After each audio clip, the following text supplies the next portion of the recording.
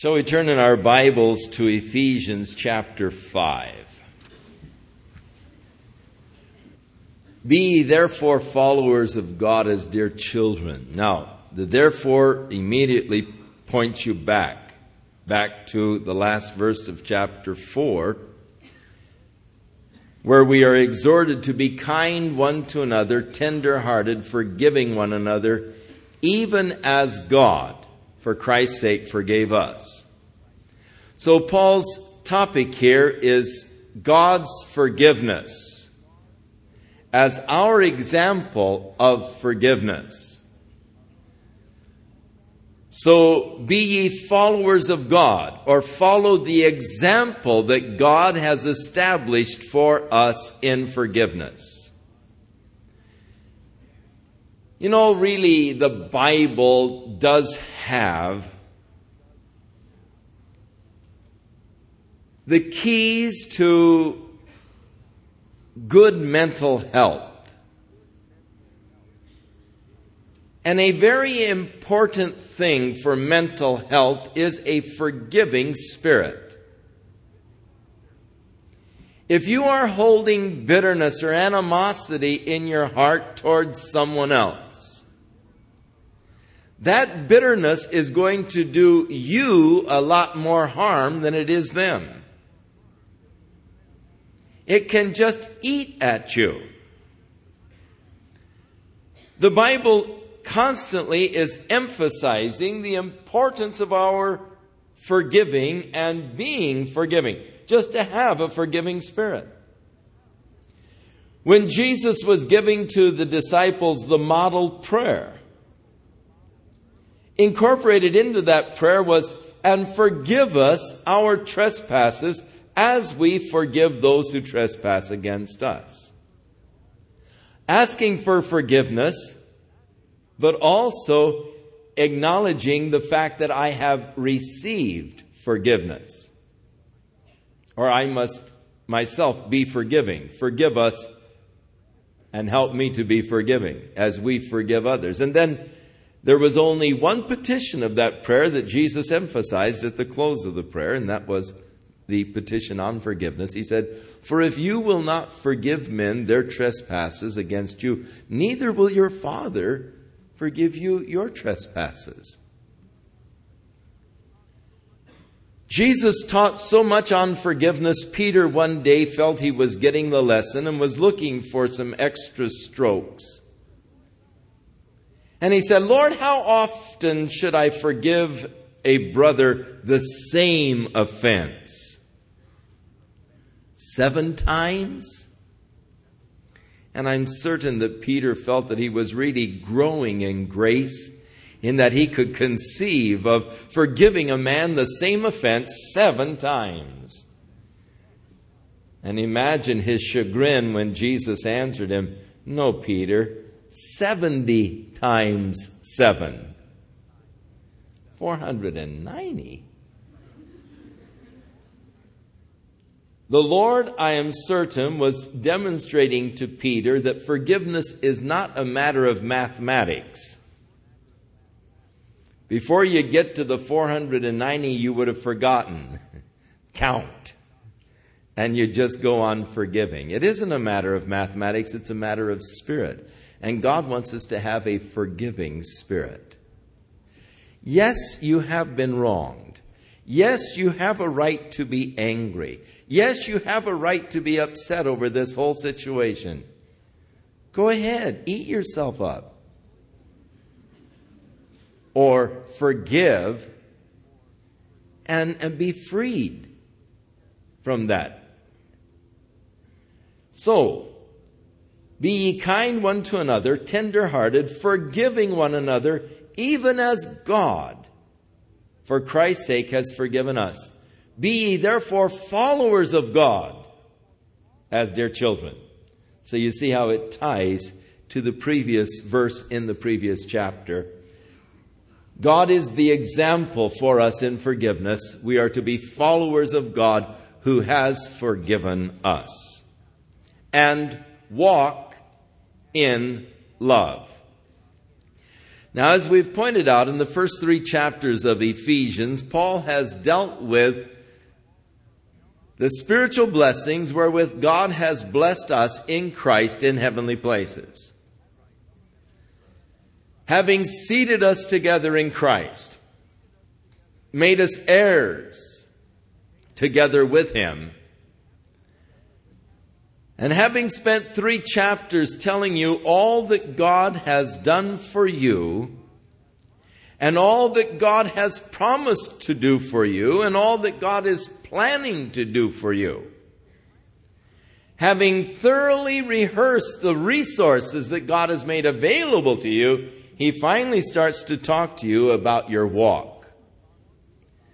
Now, unfortunately, we don't follow that same example in our preaching today, but we start immediately preaching to people how they ought to walk, how they ought to act, how they ought to respond. But the Bible doesn't do that until it lays first the foundation of God's love, God's grace, God's goodness, God's blessings, God's provisions, and now walk in love. Because you've been so loved of God, so blessed of God, so taught of God to love, walk in love, as Christ also has loved us. So forgiveness, God is the example. We are to forgive as God has forgiven us. Be ye followers of God. In walking in love, Jesus is our example, who loved us and gave himself for us. So that self-sacrificing love, that giving love. He has given himself for us as an offering and a sacrifice to God of a sweet-smelling savor. Now, in beginning now to list some of the unloving things whereby men often relate to each other, it is interesting that he puts at the top of an unloving thing fornication. And we see how Satan has so deceived and distorted things. Because the world equates fornication with love. In fact, they use the term, let's make love, when they are referring to the act of fornication quite often. Calling it love making. But here in the Scripture, it is the prime example of something that is lacking in love. That is lacking in true love. A person who entices someone else into the act of fornication is not really considering the other person, but only considering themselves and their own desire for some kind of fulfillment, emotional, sexual, or otherwise. They are not really considering the other person, that they are leading them into a damning sin. Into one of those works of the flesh which Paul tells us that they which do such things shall not inherit the kingdom of God. And so it is a very unloving thing to lead a person into an action that is so destructive to that person's spiritual walk in life, which is total disobedience to the commands of God. And so it is not really loving and considering the other person. It's a very unloving act. And it is only Satan's deception and lies that would cause a person to even think of that as an act of love. It's an act of lust. But true love is not really involved. If you really love the person, you would be considerate of their conscience, of their feelings. You would not want to place them under that guilt that they would feel afterwards, that shame and all that they would experience as the result of the relationship. And so it is interesting that Paul would place that at the top of the list of an unloving act. Walk in love. The second is uncleanness, which of course is a sexual uncleanness or impurity. Covetousness, and of course that's at the heart of unloving actions. Self-love. Covetous, but that isn't a real love or consideration for others. And let them not once be named among you. You are the children of God. Walk in love, not in these unloving ways. Neither filthiness, nor really foolish jesting,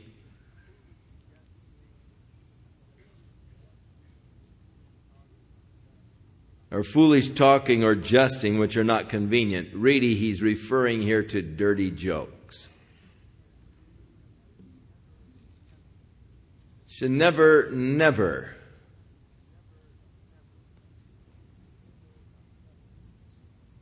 be done by a child of God. The passing on of a dirty story. Because what you are doing is planting filth in that other person's mind. Filth that they will not be able to get rid of. It's tragic. But I can remember dirty jokes that were told me when I was just a little kid. That filth was planted in my mind and I cannot get rid of it. It still lingers there. Oh, I don't think on it all the time, thank God. But you know how the dumb mind works. Every once in a while, one of those dirty little ditties that I learned as a kid. Some kind of a sight, sound, word will trigger a DNA molecule and it'll pop that thing out of the file, flash it across my brain. I think, oh, God help me, that filth is still there. But what a shame to plant filth in someone else's mind like that. Filth that they can't get rid of. Permanent stains. That's not loving. Not loving at all.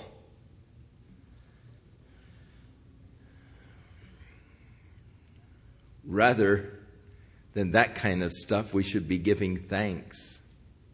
Plant stuff in their minds that will edify, that will bless, that will be good, that will build them up.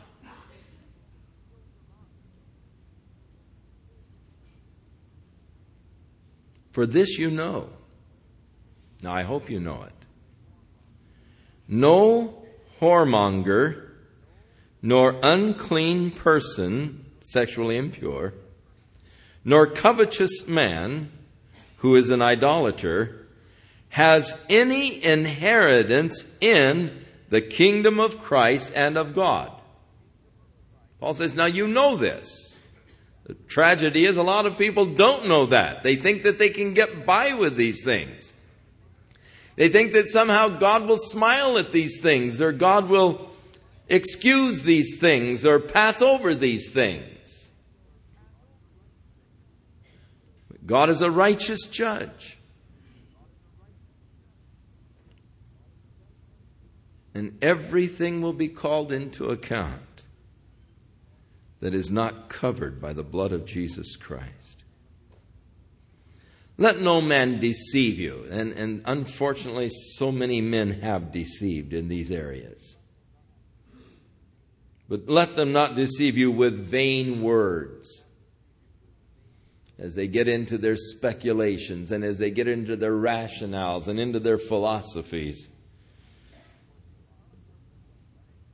For because of these things comes the wrath of God upon the children of disobedience.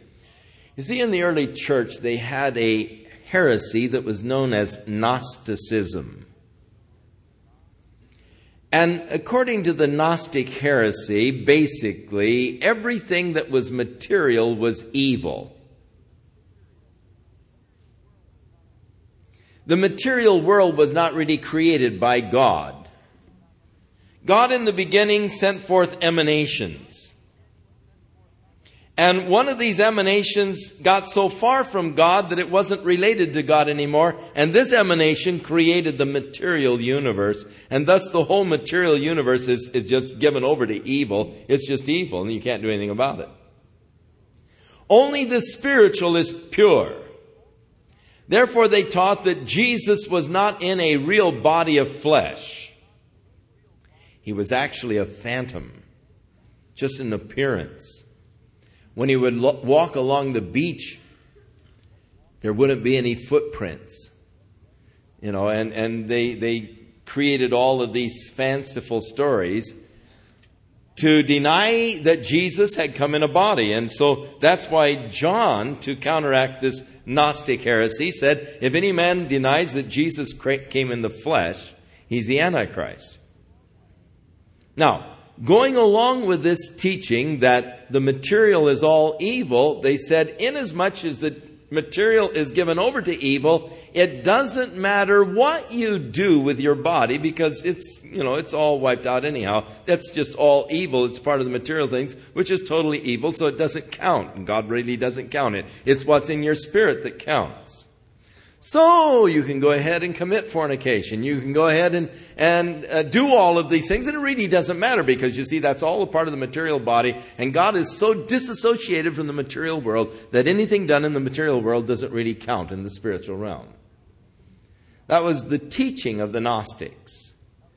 And so Paul is saying, hey, don't let any man deceive you with vain words. And as you get into the Gnostic heresy, there was a lot of rationale and plausibilities and all.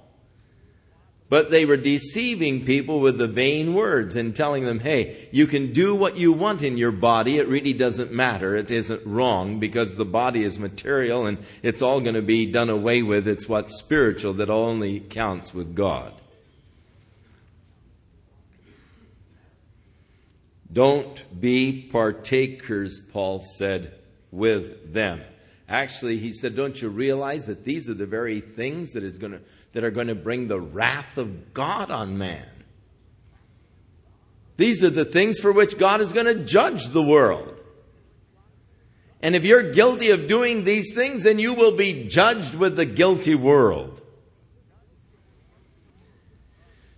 You were one time in darkness, but now you are light in the Lord. Actually, not quite. You were one time darkness, not in darkness. You were darkness. Now you are not in the light. You are the light. One time your life was darkness. Now your life is light if Christ is dwelling in you. For the fruit of the Spirit is in all goodness and righteousness and truth, proving what is acceptable unto the Lord. And have no fellowship with the unfruitful works of darkness, but rather reprove them. When Paul was writing to the Corinthians,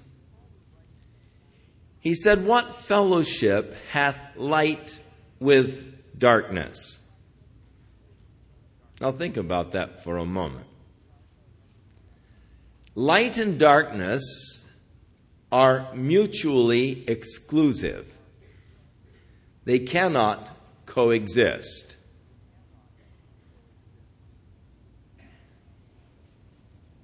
When you turn on the light, the darkness goes. But they don't coexist. They're not one. They're separate, mutually exclusive entities. So spiritually, You cannot walk in darkness and walk in light. If a man says that he has fellowship with God, who is light, and he is walking in darkness, he lies. He's not telling the truth. But if we walk in the light as he is in the light, then we do have fellowship with God, as the blood of Jesus Christ, his Son, is continually cleansing us from all sin. So again, don't be deceived.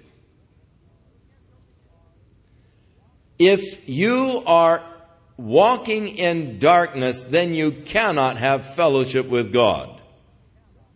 So have no fellowship with the unfruitful works of darkness, but rather reprove them. Now we are to take more than just a passive attitude towards darkness.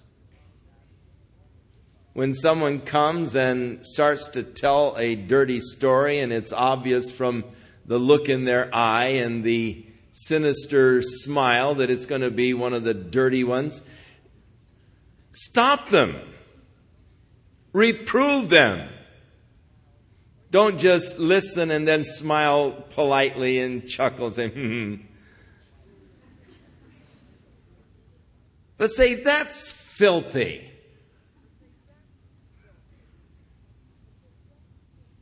There are some men whose minds are like racehorses. They run best in a dirt track.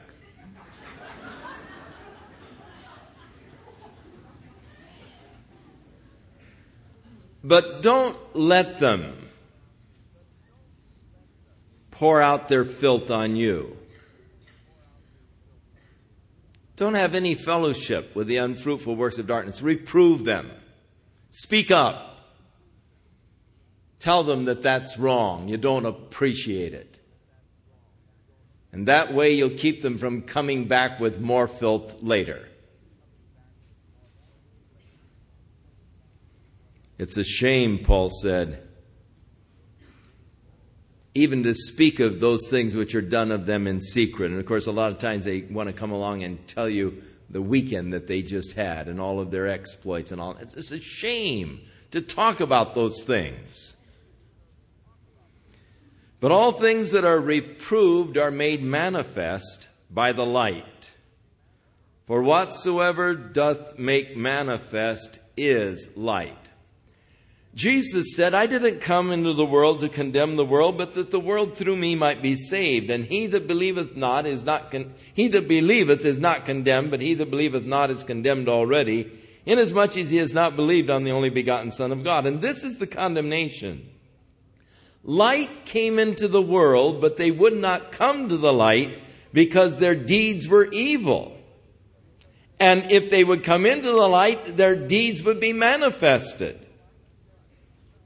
So they will not come to Christ because of their evil deeds. Christ is the light, and they don't want to come into that light because it'll reveal the truth about them. They love to stay in the darkness. They stay away from the light.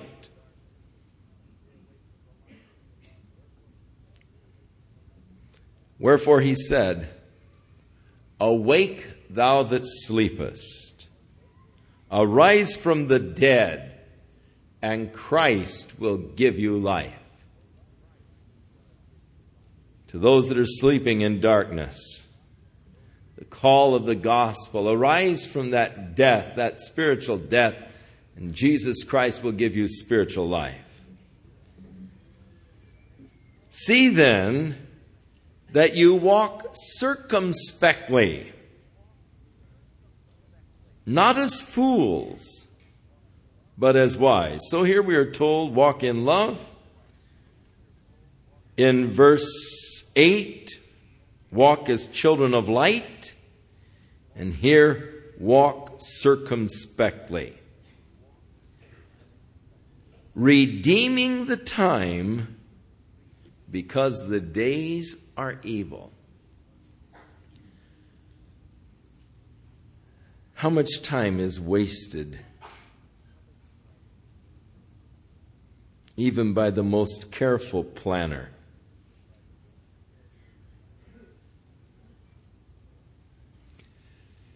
In a sense, I consider all time that is not spent in spiritual development of some kind is really, in a sense, wasted time. Now, I am not saying that I feel that a person should never do anything for just recreational purposes. I think you have to.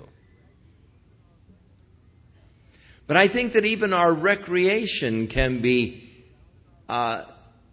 centered around a spiritual base. I think that God gave us all things to really enjoy. I think that God gave us the surf to enjoy.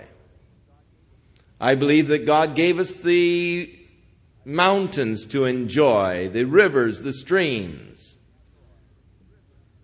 And how can you have dominion over the fish of the sea if you don't get a hook and go after them?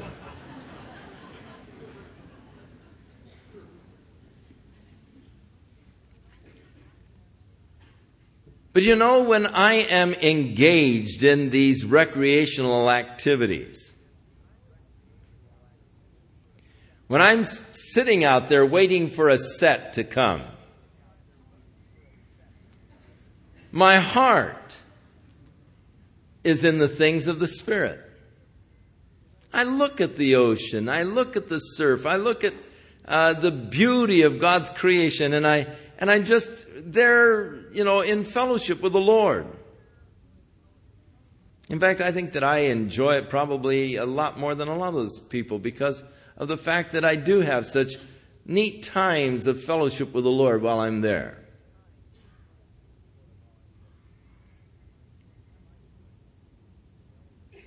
I like what Jim Elliott said concerning his going out for the wrestling team at Wheaton College when he won the National AAU Championship in his weight division. He wrote home to his parents in Washington and he said, "You'll probably hear of certain honors that I've received recently in wrestling, the National AAU Championship."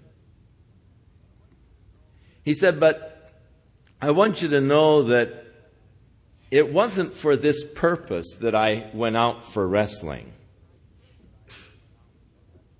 My purpose in wrestling was to develop a stronger, more coordinated body that I might offer to God for Him to use in whatever way He might see fit." The motive behind physical fitness.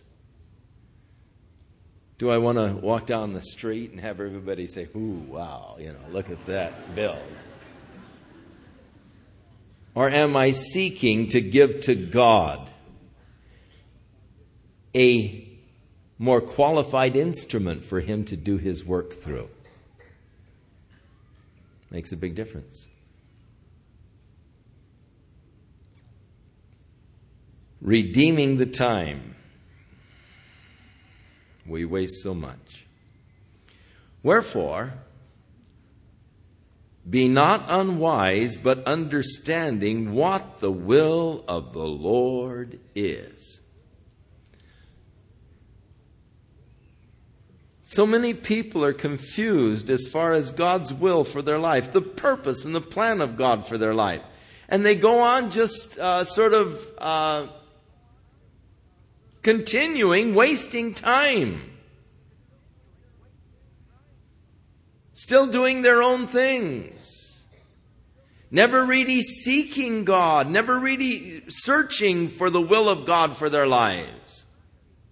God, why did you put me here? What do you have in mind for me? What work is it, Lord, that you want me to accomplish for you? Why have you placed me on this planet?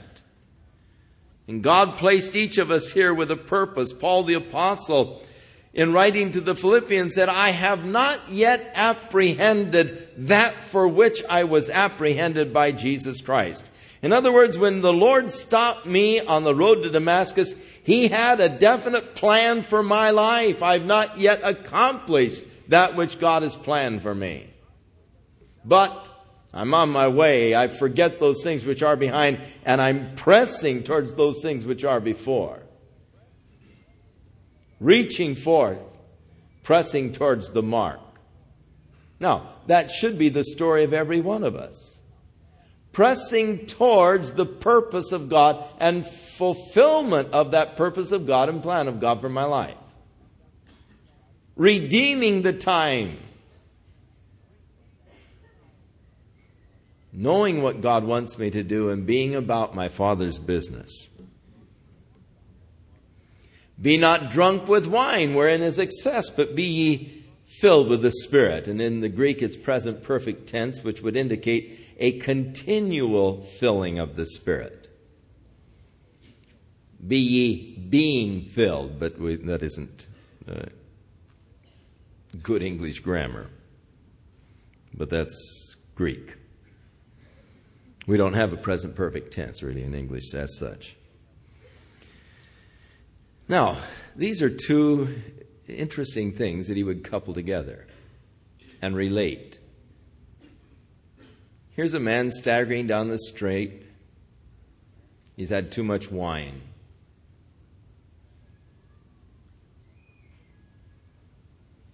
And Paul would equate that to a man being filled with the Spirit.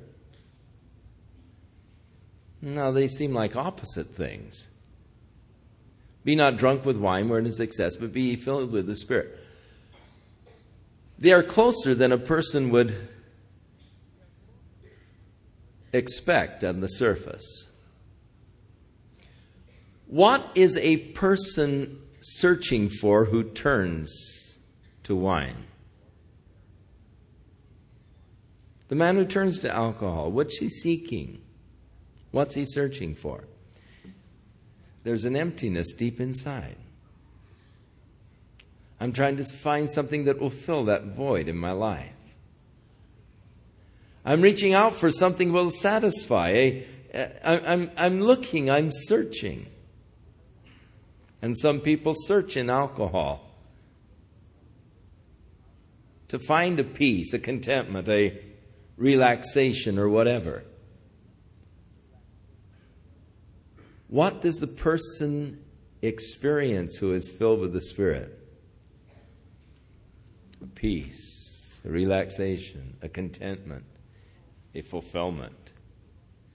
So the one man is looking in the wrong place. He's looking in a place where he will never discover it. The other man has come to the answer. Being filled with the Spirit, that void, spiritual void in my life is now complete and full.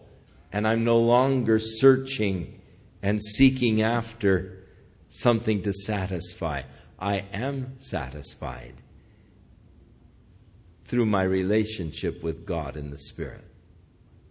So rather than being entirely separate things, there's a real tie-in behind the injunction, be not drunk with wine wherein is excess, but be ye continually filled with the Spirit. Speaking to yourselves in psalms and hymns and spiritual songs, singing and making melody in your heart to the Lord. When you sing for recreation, what do you sing about?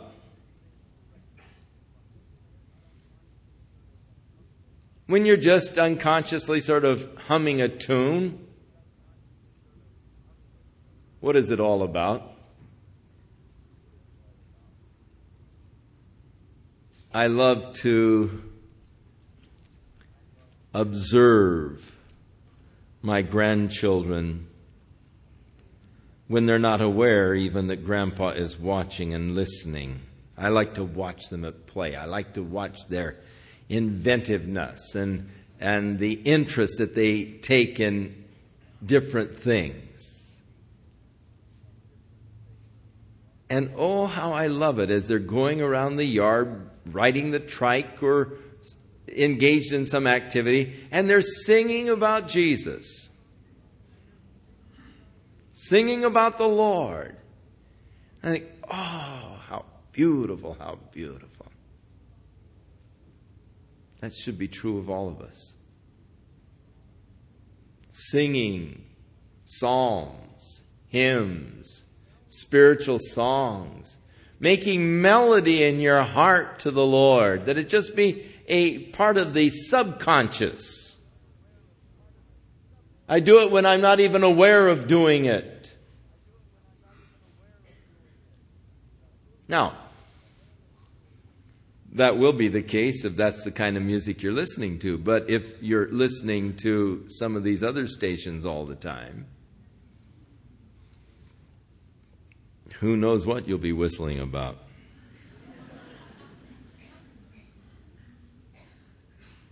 Giving thanks always for all things unto God and the Father in the name of our Lord Jesus Christ. Giving thanks always for all things. Now, that's impossible to do unless I realize that all things are working together for good to those who love God. If I don't have that confidence, then I can't give thanks for all things. I can't give thanks for all things if I don't fully believe that God loves me supremely. And that God is wiser than I. So that those things that God has allowed to come into my life, He has a wise plan and purpose, motivated by love, which caused Him to allow them to come to me. And thus I can give thanks for all things. But if I don't realize that, I can't. Because some things that happen to me on the surface look to be so adverse and so horrible that I'm prone to really cry out to God against these things. But if I know that God is in control of my life, that nothing can happen to me except the Father allow it to happen, and that the Father loves me supremely, so that all things that happen for His purpose, because He loves me, I love Him, and He's called me according to His purposes, then I can give thanks even for those things that I do not understand yet what the purpose is. But that takes faith. Submitting yourselves one to another in the fear of God.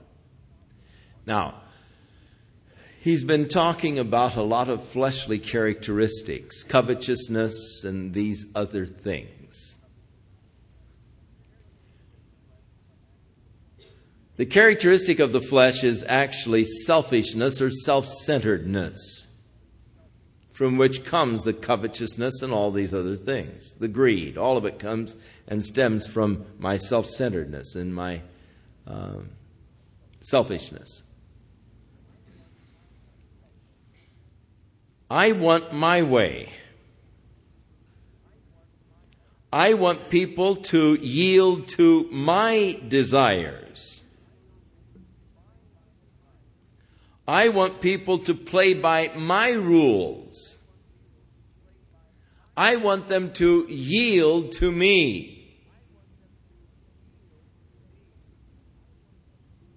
But here we are told that we are to submit one to another, yielding to each other.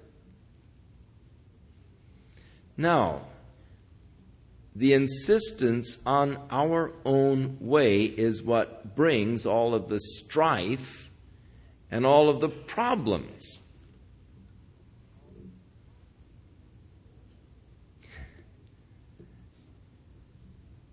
I remember when I was a kid, there used to be along the highway these Burma shave signs.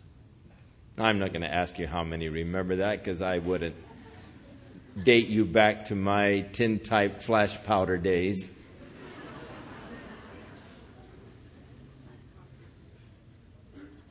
But I remember as a kid reading one of those signs along the road between Los Angeles and Ventura, up in the area of Thousand Oaks, when the Goebel's Lion Farm used to be out that way, and that old dirigible that they were building alongside the road.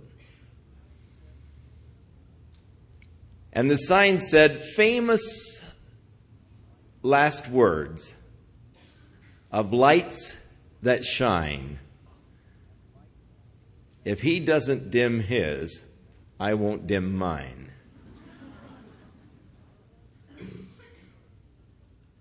I won't yield first. I won't give in. You've got to yield to me. And that's the basis of so much striving and so much fighting. How much strife could be avoided if we would just submit to one another in love? Yield the point.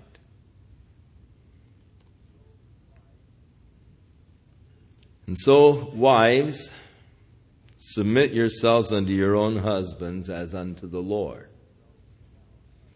For the husband is the head of the wife. The word head meaning authority there. Even as Christ is the authority or the head of the church, and he is the Savior of the body.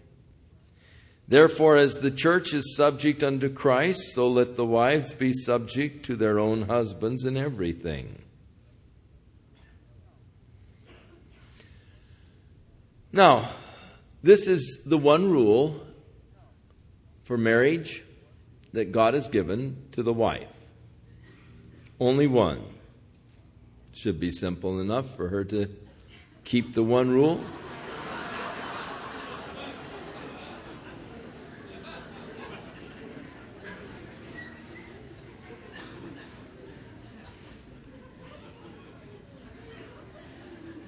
Why would you suppose God would make such a rule?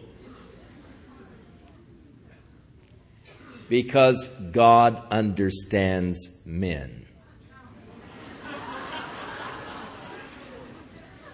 And God knows that in man there is that male, macho image.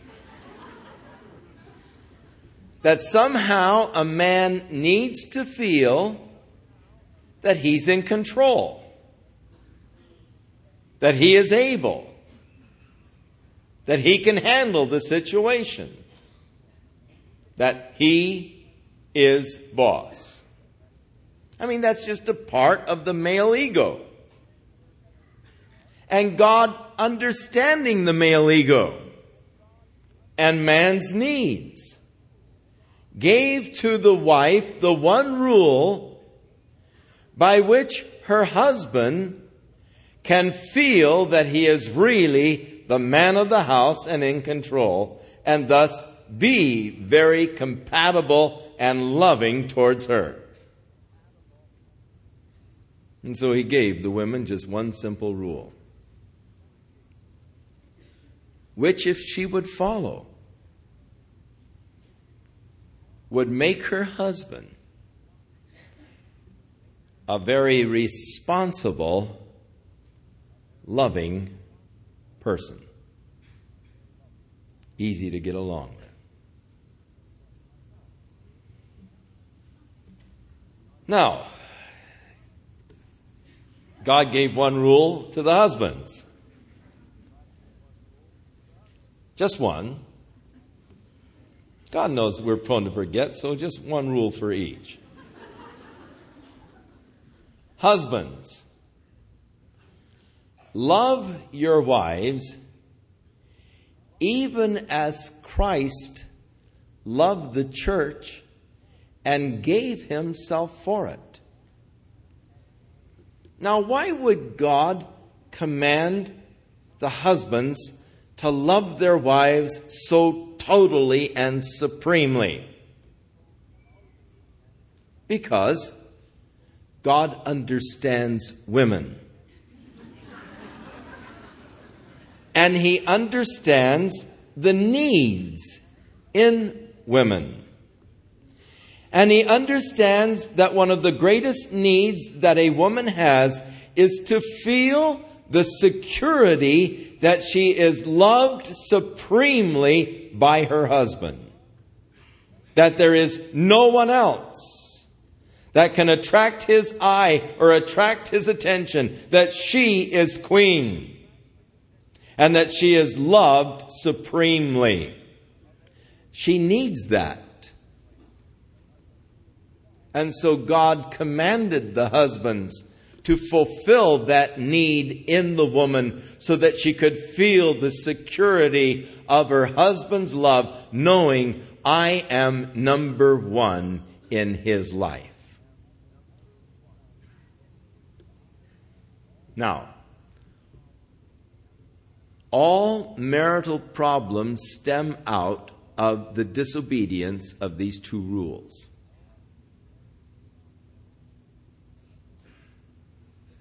There are only two rules for a happy marriage. One for the husband, one for the wife. But marriages get in trouble because these rules are broken. And when they are broken, they begin to compound. When the husband fails to show his wife that kind of love that Christ had for the church, and she begins to feel insecure, and I don't know if he really loves me or not, she then feels the necessity of beginning to protect herself, because I don't know if he is going to protect me or not. And so she begins to challenge the decisions that he makes. Are you sure you're doing the right thing? But as she begins to challenge the decisions that he makes, that upsets him, because that means he's not the boss and supreme. You ought to know. And so as she begins to challenge his decision-making processes, he begins to feel that he is being challenged, and I must now show that I am boss by becoming tough and hard and cold and unresponsive. And as he becomes tough and unresponsive, she gets all the more insecure, so she challenges him all the more. You know, I don't know if this character really loves me or not. And I don't think what he is planning to do is that smart. And if we lose everything, he's probably going to walk out himself, because I'm not really assured that he really loves me. And so she's challenging. But this challenging has a reverse effect upon him, causing him to become cold and aloof, and I'll show you I'm boss, you know. And so the marriage is torn apart. On the other hand, as the wife is submitting unto him and to his decisions, honey, well, I just leave that with you. You're the one that takes care of that. I'm just trusting you. He gets the feeling, this precious little doll, I don't know what I'm doing right or not, but, oh boy, she trusts me, and that's, all right. And he begins to feel that, you're a sweetheart, come here, honey, and he hugs her, and you're just a doll, I love you, angel, and he feels a freedom of expressing and showing his love to her. And the more he expresses and shows that love to her, the more secure she feels. She doesn't feel that she has to challenge his decisions. Well, it's probably dumb. We'll lose everything, but I still got him, and he loves me, and after all, we can get by. We've got love. And she feels that security of love, and thus she feels the freedom of submitting to him. And because she does submit, he feels that total freedom of expressing that love that he has for her. And it just gets gooder and gooder as we are following the rules. But you see, it has a way of compounding. You start going one way and it starts building up to drive you further and further apart. And so if you find yourself way out here in your marriage, where every decision is challenged. Why are you wearing that shirt this morning? You sure want to wear that tie? If I were you, I'd wear a different pair of shoes. And you may even agree with what he wants to do, but still you're going to challenge it. Think I'll take you out for dinner tonight, honey? Oh, I don't know if I want to go for dinner or not. Challenge it. Don't let him get by making a decision.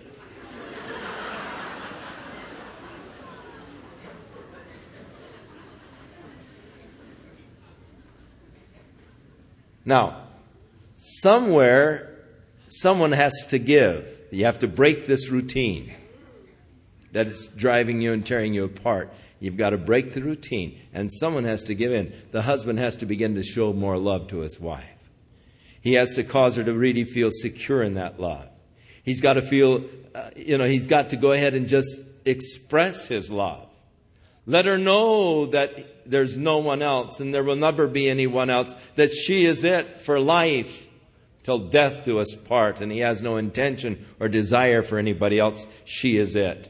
And as she begins to feel that security, then she'll be able to be free or to allow him to do those things that he feels that he ought to do or wants to do.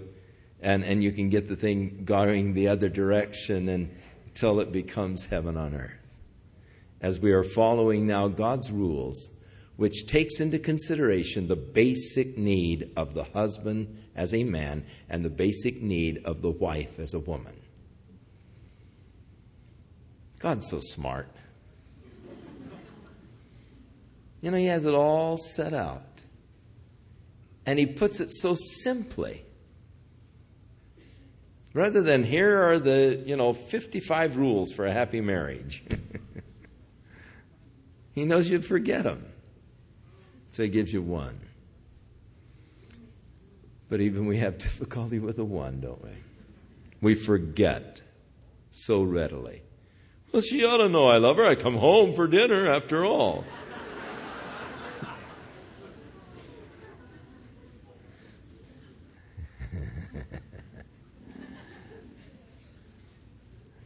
There's something interesting about women, and of course that's why we're attracted to them. But I really don't think that you can tell your wife enough times that you love her.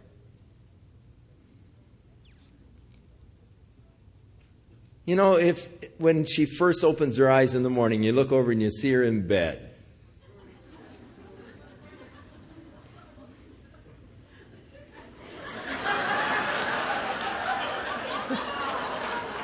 And you say, "Oh, darling, you're beautiful. I love you."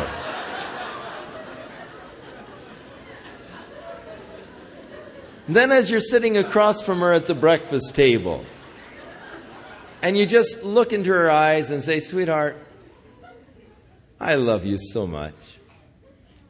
And then as you kiss her goodbye and head off for work, and you say, "Love you, honey. See you later."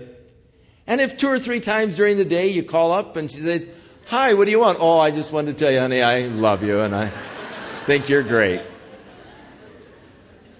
Believe me, when you go to bed at night, you're going to hear the question,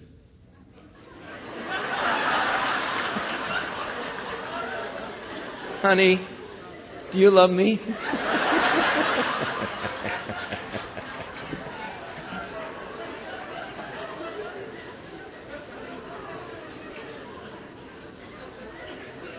Take a hint, fellas. they need assurance of love. And not just verbal. Love is demonstrated in its actions, and love is demonstrated in its giving. Love your wives as Christ loved the church and gave himself for it. Giving of yourself to her. Showing your love in your giving yourself to her.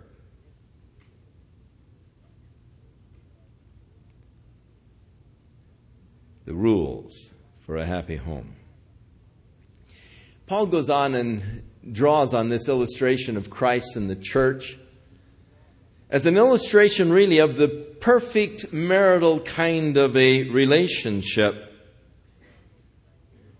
He gave himself for the church that he might set it apart and cleanse it with the washing of the water by the word, that he might present it to himself a glorious church.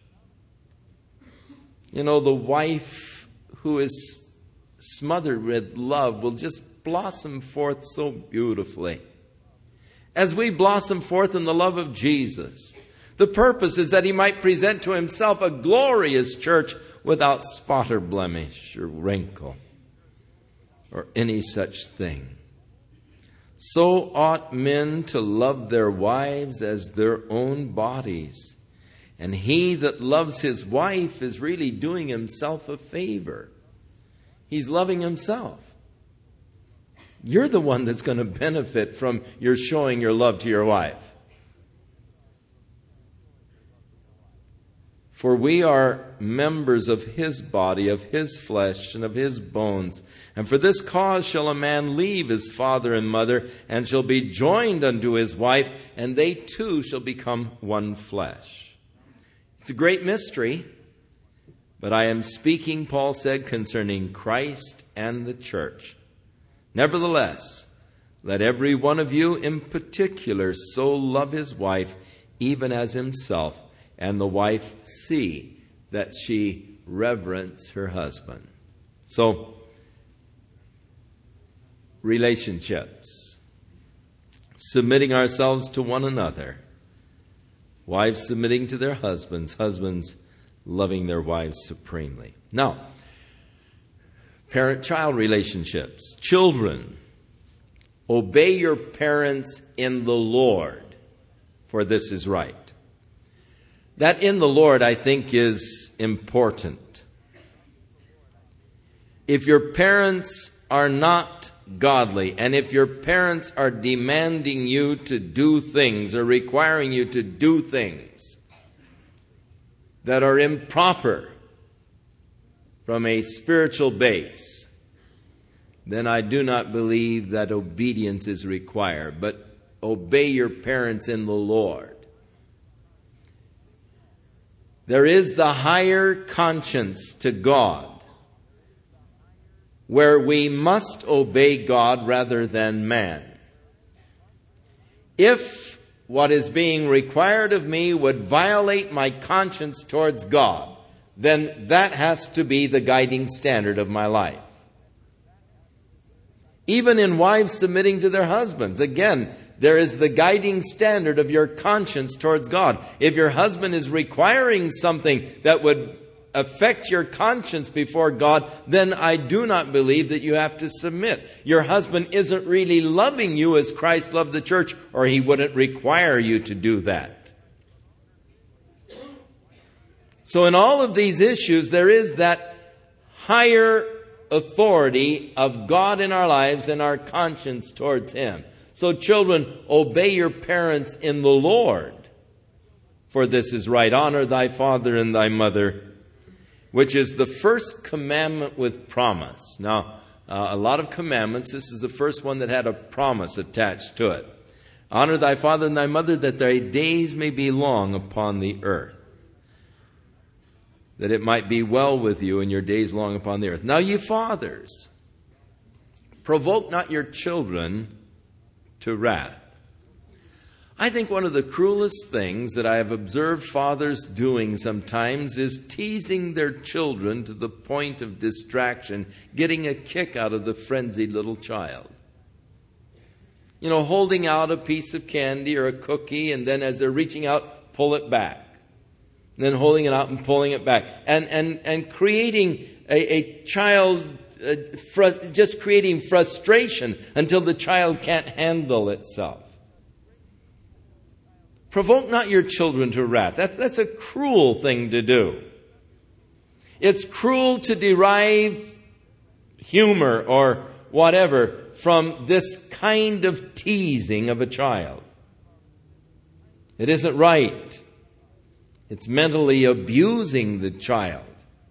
But some people get sort of a kick out of seeing the little child just scream in a frenzy by frustration. Can't do anything about it.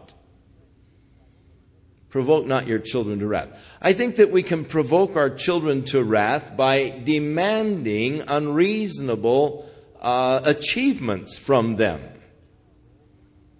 After all, it's my child. They've got to be a genius. They're so smart. They're talking before anybody else. They're walking, and my child just has to be super smart and special. And so we sometimes are trying to push them beyond their capacities. And thus that creates frustration. We need to be careful that we don't push them to the point of frustration. Provoke not your children to wrath.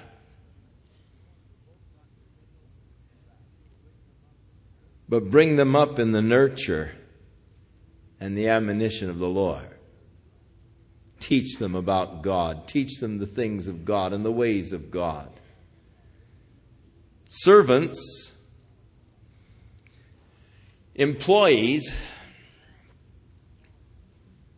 be obedient to your bosses according to the flesh, with fear and trembling and singleness of heart as unto Christ. Not with eye service, as men pleasers, but as servants of Christ, doing the will of God from the heart. Now, we are told in the Scriptures that whatsoever you do, in word or deed, do all to the glory of Christ, or do what you do as unto Christ. No matter what kind of a job I am doing, I am a witness for Jesus Christ, and therefore I want to do it good for His sake, so that people will think well of Christianity because the job that I am doing is super special. I'm giving an extra effort. I'm not complaining. I'm going an extra mile. I'm doing more than what is required of me. That my life might be a good witness for Jesus Christ. We have many young people that have gone from Calvary Chapel on these kibbutz programs over in Israel. And they have left a good witness because of the way that they work without complaining. They're good attitudes. Why? Because they go over and they are working as unto the Lord. They've taken the right attitude with them. Doing their work as unto the Lord, and it leaves a powerful witness as these in the kibbutzim observe their work. Some of the first groups that went over, those in the kibbutzim were determined to really break them. They gave them the dirtiest jobs around the kibbutzim and just pressed them all kinds of stuff. And yet these kids would do it smiling and rejoicing and with good attitudes. And what they did was break down the kibbutzniks, I mean, they said, wow, can't believe the way these people respond and react. Why? Because I'm doing it as unto the Lord. Now, there are a lot of times when we are required to do things that are galling to us. Sometimes the boss may ask you to do something that you think, hey, come on now, I'm above that. Sweep the floor, are you kidding?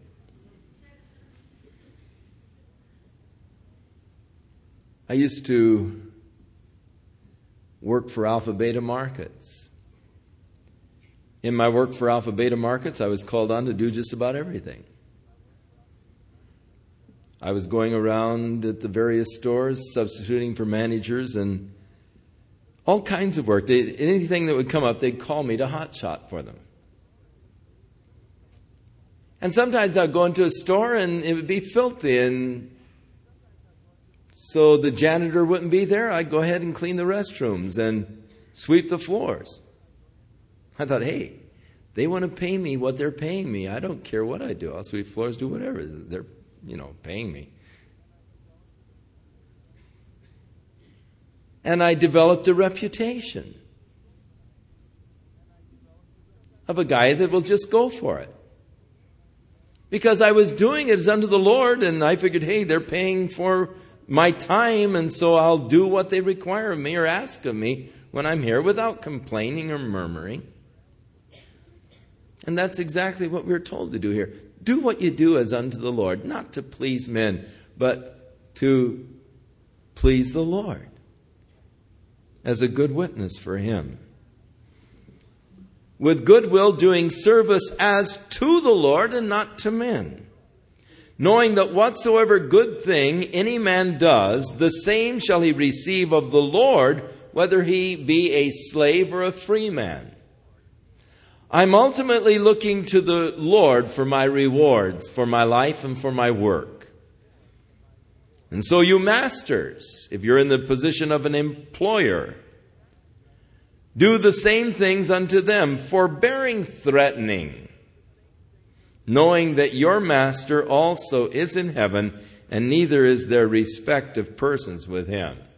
In the early church, of course, when slavery was such a popular thing, it was quite interesting because many of those in the early church were slaves. And many of those in the early church were masters who had many slaves. And the interesting thing was that here's a fellow that all week long is taking orders from his master, and he goes to church, and he's the elder in the church, and his master is just one of the people in the church. And so the whole order was reversed when they got to church. With God, there is no respect of persons. We're all one before Him.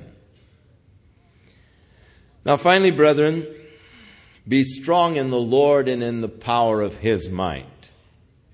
Put on the whole armor of God, that you might be able to stand against the wiles of the devil. For we wrestle not against flesh and blood, but against principalities and powers, against the rulers of darkness of this world, against spiritual wickedness in high places. Wherefore take unto you the whole armor of God, that ye may be able to stand in the evil day, and having done all to stand, stand therefore. So, we now come to the final section of the book, the warfare of the believer. The first 3 chapters, Paul dealt with the wealth of the believer.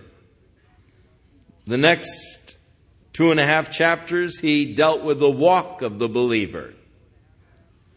And now he deals with the warfare. Or in the first 3 chapters, he dealt with the position seated with Christ. In the next 2 chapters, and a half chapters, he dealt again with the walk. And now he deals with standing. Be strong in the Lord and in the power of His might. Know that you don't have the strength in yourself. It's the Lord who gives me strength. Apart from Him, I can do nothing, but I can do all things through Christ who strengthens me. Be strong in the Lord and in the power of His might. Put on the whole armor of God.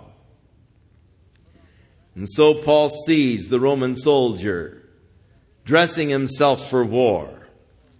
And we as Christians are in a warfare. It's a spiritual warfare. We wrestle not against flesh and blood, but against principalities and powers, which are spirit entities. They are captains and lieutenants of the demon ranks.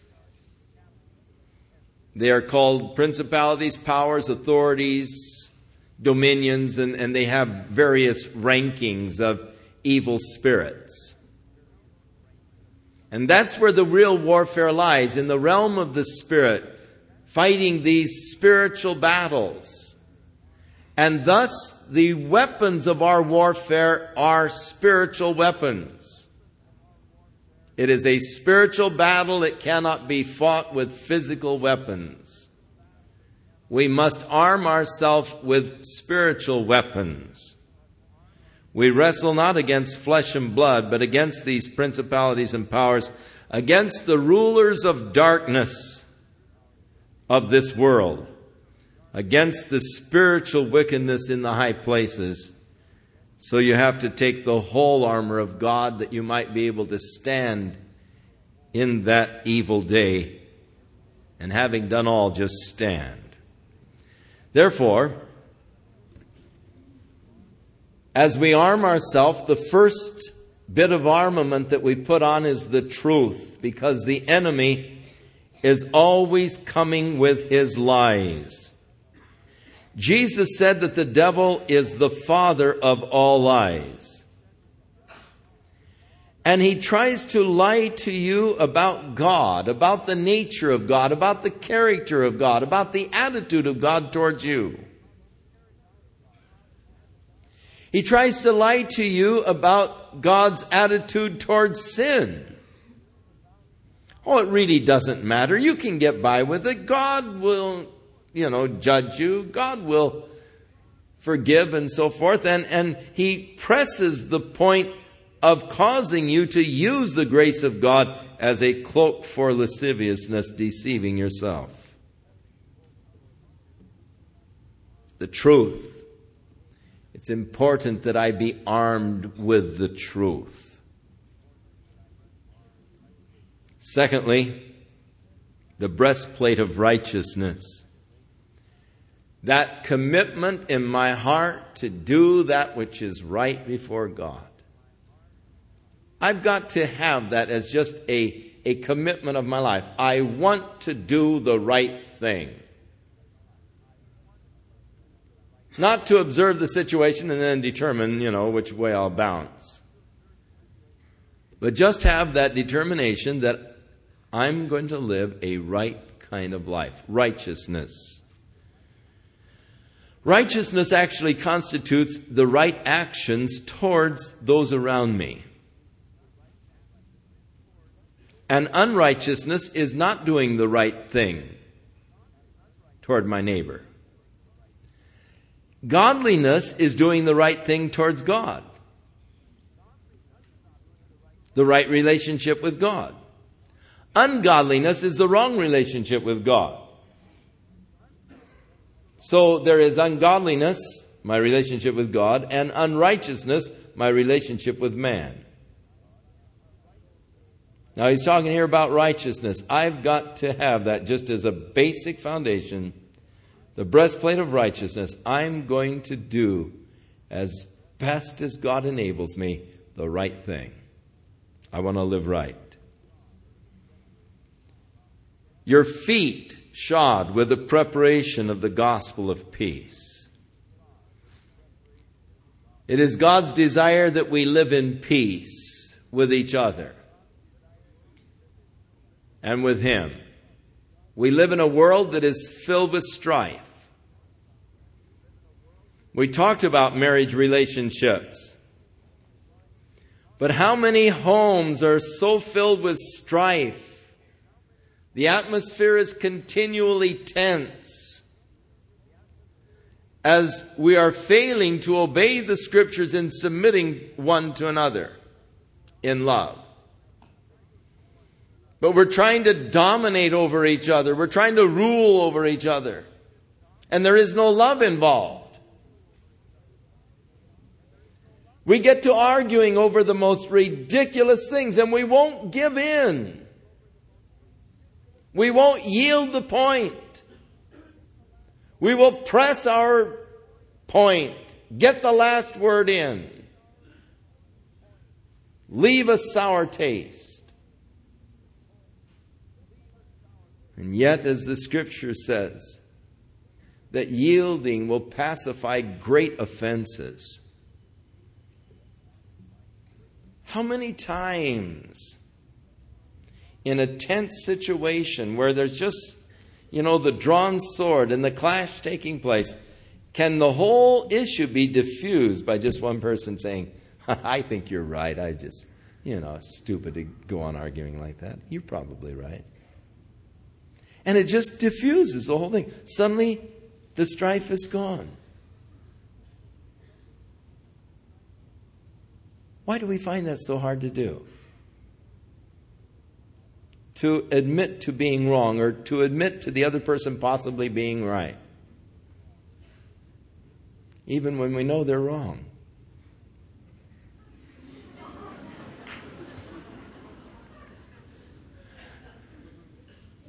Help us, Lord. Above all, taking the shield of faith. That faith and confidence in God is what is being talked about here.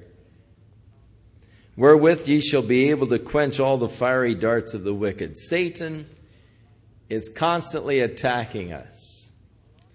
My faith in God, God's ability, God's power, God's working in me, I can stand against these attacks of the enemy. Take the helmet of salvation. Thank God I've been saved through Jesus Christ from that tyranny of a life mastered by the flesh. I have been saved in order that I might walk in fellowship with God through the Spirit. And finally, the sword of the Spirit, which is the Word of God. Not finally, but next, the sword of the Spirit, which is the Word of God. God's Word, a tremendous defense against sin. John said, I write unto you, young men, because ye are strong, because ye have overcome the wicked one, because his Word abides in you. The power of God's Word within my heart against sin. It's the greatest defense that I can have in this spiritual battle that I am in. God's Word hidden in my heart. And then finally, praying. What a powerful spiritual weapon prayer is. In this spiritual warfare, prayer is often the deciding factor in the spiritual battle.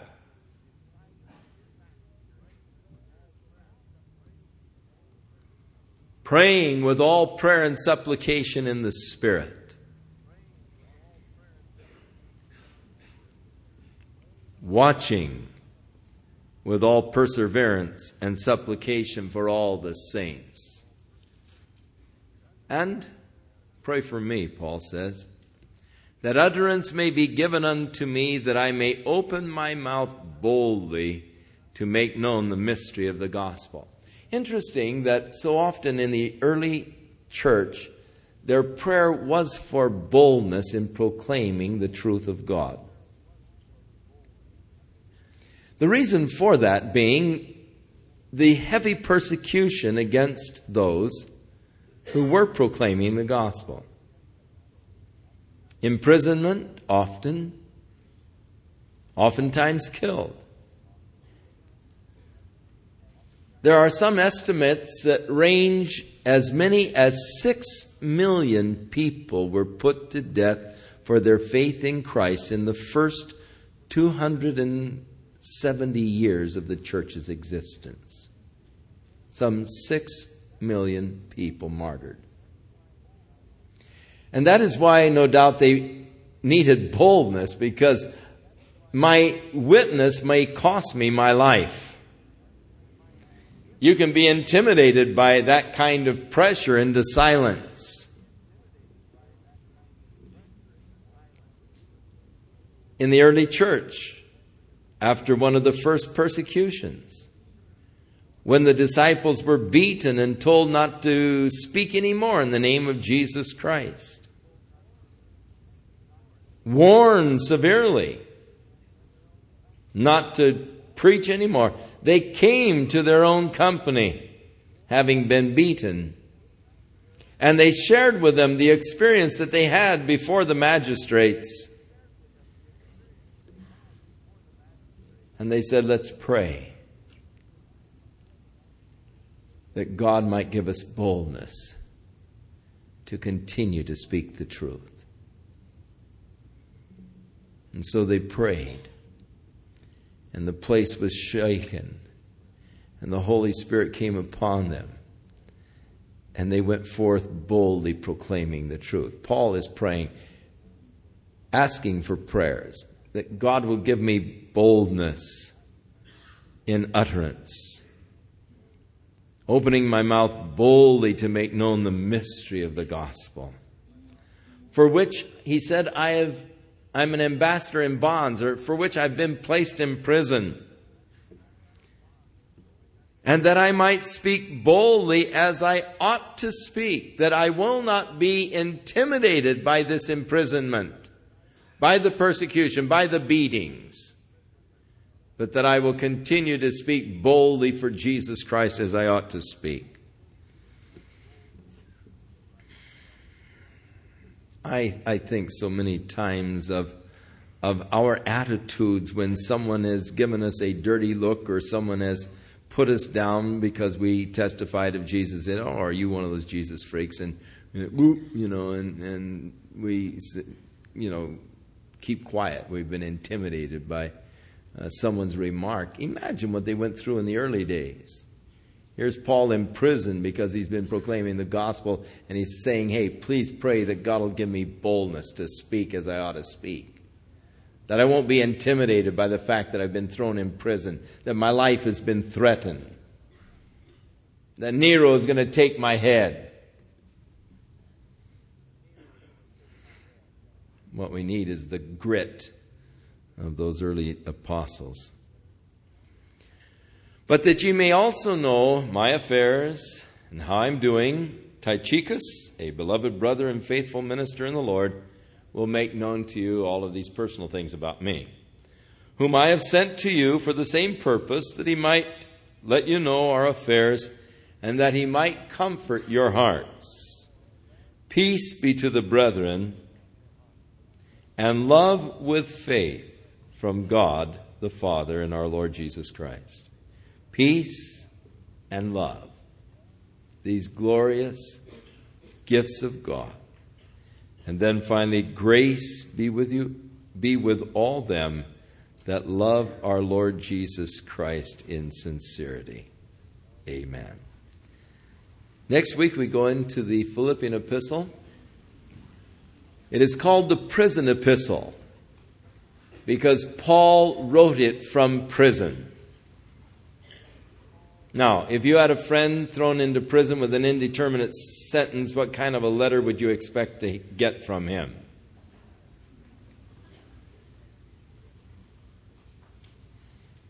It is interesting that the epistle of Philippians is the most joyful epistle in the New Testament, in which he is continually urging them to rejoice in the Lord. Paul's epistle to the Philippians, next week, you'll find it very rich, very blessed, very full. And now may the word of God abide in your hearts richly through faith, that you might comprehend the length, the breadth, the depth, the height of God's love for you, and that you might live in fellowship with God as light in a dark place. So may your life give forth of the beauty and the radiance of Jesus Christ, that it might bring hope unto others. May God use you as his instrument this week. In Jesus' name.